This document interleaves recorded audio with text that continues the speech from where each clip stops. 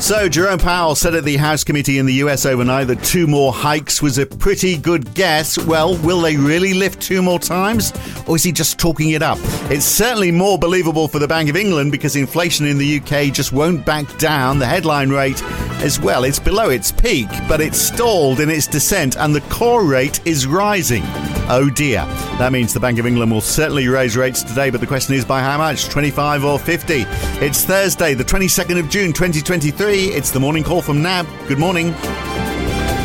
Well, the US dollar is down almost 0.5% on the DXY index this morning, thanks to a 0.6% lift in the euro. The Aussie is up 0.2% to 68 US cents. The pound is up just 0.1%, but UK 10-year gilt yields are up 7 basis points to 4.4%. 2 years are up 10 to 5.04%. That is 36 basis points higher than 2-year treasuries in the United States. Aussie 10-year bond yields fell 4 yesterday, down to 3.98%, then down a further 6 basis points on futures overnight. And US stocks are down. A lot of that coming from Jerome Powell's testimony, which we'll talk about today, but they just continued sliding. The Dow is down 0.3%, the S&P 500 down 0.4%, the Nasdaq down 1.2%. And the same story in Europe, where the DAX and Eurostoxx 50 were down 0.5% at close, the FTSE 100 down 0.1%, while yesterday we saw a 2% drop in the Hang Seng and a 1.5% fall in the CSI 300. And even though, it's clearly concerns about China, oil is pushing back up today. WTI up 2%, Brent up over $77 with a lift of 1.7%. So Taylor Nugent joins me today from NAB in Melbourne.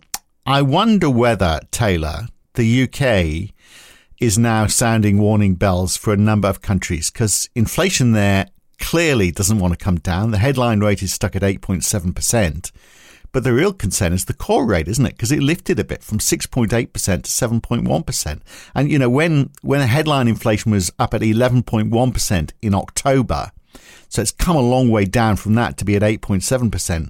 But back then, the core rate was only 6.5%. And here we are at 7.1%. So the real concern is that the inflation count that matters, the inflation read that matters, just doesn't want to stop. It keeps on rising. Yes, good morning, Phil. That's right. Just no relief to be found in the UK inflation data that came out yesterday. So the headline rate at 8.7% remaining at that level against expectations for a fall to 8.4%, and that core rate increasing as well. So increasing to 7.1% and also beating expectations. And, really across the detail there, as you say, the headline rate has fallen from where it was late last year. There's good reason to think that will continue to fall over the course of this year, helped by base effects from large energy prices a year ago and the potential for some fall. So that energy contribution could well be turning negative as we move through the year.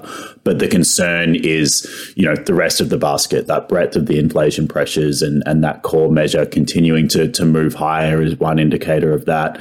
Another one is that services inflation has accelerated further as well. So now up to 7.4%. And so just suggesting that kind of, where the BOE's concern has been, where they've been looking for evidence of more persistent inflation pressures, there's certainly plenty of evidence for it to be found in this data with that services component and that breadth of inflation pressure kind of continuing to move higher. And food, is, coming down, but I wonder, how much and how quickly, because that deal for the Black Sea corridor for grain exports from Ukraine, that finishes next month and it's due for renewal on July the 17th. There's every chance that Putin is going to say no. Already we've seen it falling apart lately because examinations of ships has been low. So actually, the shipments are down about 2/3. In normal times, Ukraine is the 3rd biggest exporter of cereal in the world. So if we see that stopping, that's going to have an impact on food prices as well. So, add that to the dilemma faced not just in the UK, but across Europe.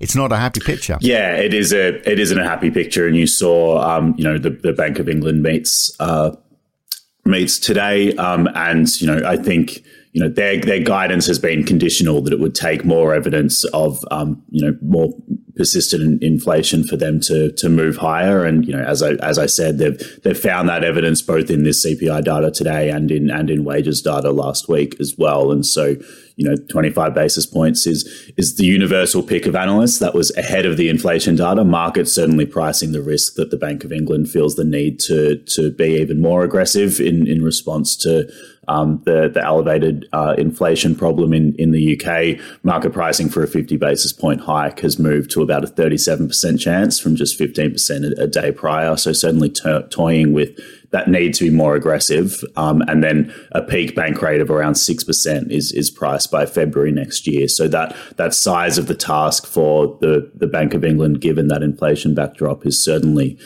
well priced into markets. And I think, also if you look at the market reaction, we've seen the pound kind of move lower in response to this data after kind of an initial move higher. And I think that just speaks to the one eye that markets have on the growth implications of all of this, with kind of the more persistent inflation problem requiring a higher for longer monetary policy response, and the flow on effects that has for growth as well. And the Bank of England at their previous meeting revised a forecast recession out of their forecasts. We don't get updated forecasts at this coming meeting, but certainly wouldn't be surprising to see in the next forecast update that, return to forecasts for negative growth put back in. Yeah, because normally you'd expect the pound to strengthen if people felt that they were going to get high yields out of UK gilts to be buying them up. But you're saying, well, no, the danger is now everyone's thinking, well, yeah, it's going to tank the economy in the process. So so that's a bigger concern than any gains you'll make on bond yields. Yeah. So there's that balance that, yes, this, we did see yields move a bit higher in response to this data. The 2-year yield was briefly up at a new cycle high of around 5.10, but did kind of pair losses, but still up around 10 basis points on the day. And then, the UK is still losing, the pound still losing a little bit of ground against the euro over the day. So I wonder whether, other central banks are going to be looking at the situation that's happening in the UK and thinking, we can't ease off. Clearly, the Bank of England can't either. But, this inflation warning in the UK is showing just, how difficult this thing is to quash. I mean, the circumstances might be different in England. They perhaps started too late. But, overall, this is a global problem, isn't it? I wonder whether other central banks will use this as a signal that they also need to do more. Yeah, I think certainly, beyond the UK, that is the implication. We've heard from the RBA that their decision to raise rates at their last meeting, a lot of that was centered around the risk that they're seeing of more persistent inflation, and the evolution of inflation offshore was one of the factors that fed into that. So certainly that kind of cross-country comparison, how things are evolving, is something that central bankers are watching. A lot of this is kind of, there's a lot of similarities in the inflation processes in a lot of advanced economies at the moment. Certainly for the UK, wages growth has been a bit stronger. There's kind of those additional supply side headwinds facing the UK economy. And so there are some points of difference there that mean that, while the BOE is worried about core inflation continuing to move higher, other central banks are now at the stage where they're kind of lamenting the slow progress, but at least they are kind of seeing it off previous peaks. But, as you say, more evidence that this kind of, inflation has been challenging to tame will certainly be getting broader attention than just from the Bank of England. Well, it's certainly the situation in the States, isn't it, where we've seen the stock market taking a bit of a hit after Jerome Powell's testimony to the House Finance Committee. Which is surprising because there weren't really any big surprises coming out of Chairman Powell's mouth, except, he said they've got to do more to fight inflation. Well, we know that.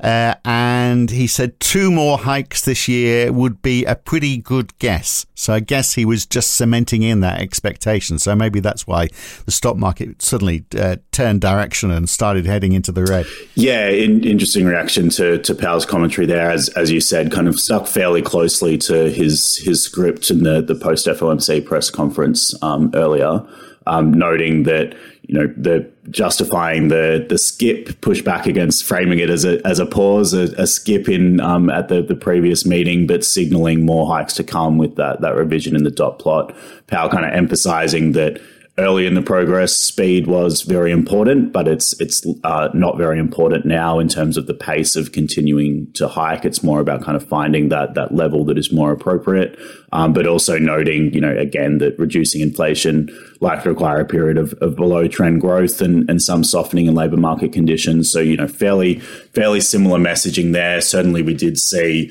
US rates US yields falling a little bit through that, through his commentary after moving higher alongside the UK yields in response to that earlier data, and to be little changed on the day on net, but equities a little bit lower on that as well. More broadly, financial markets are still kind of discounting that dot plot that shows Fed participants expect another 25 basis point hikes by year end.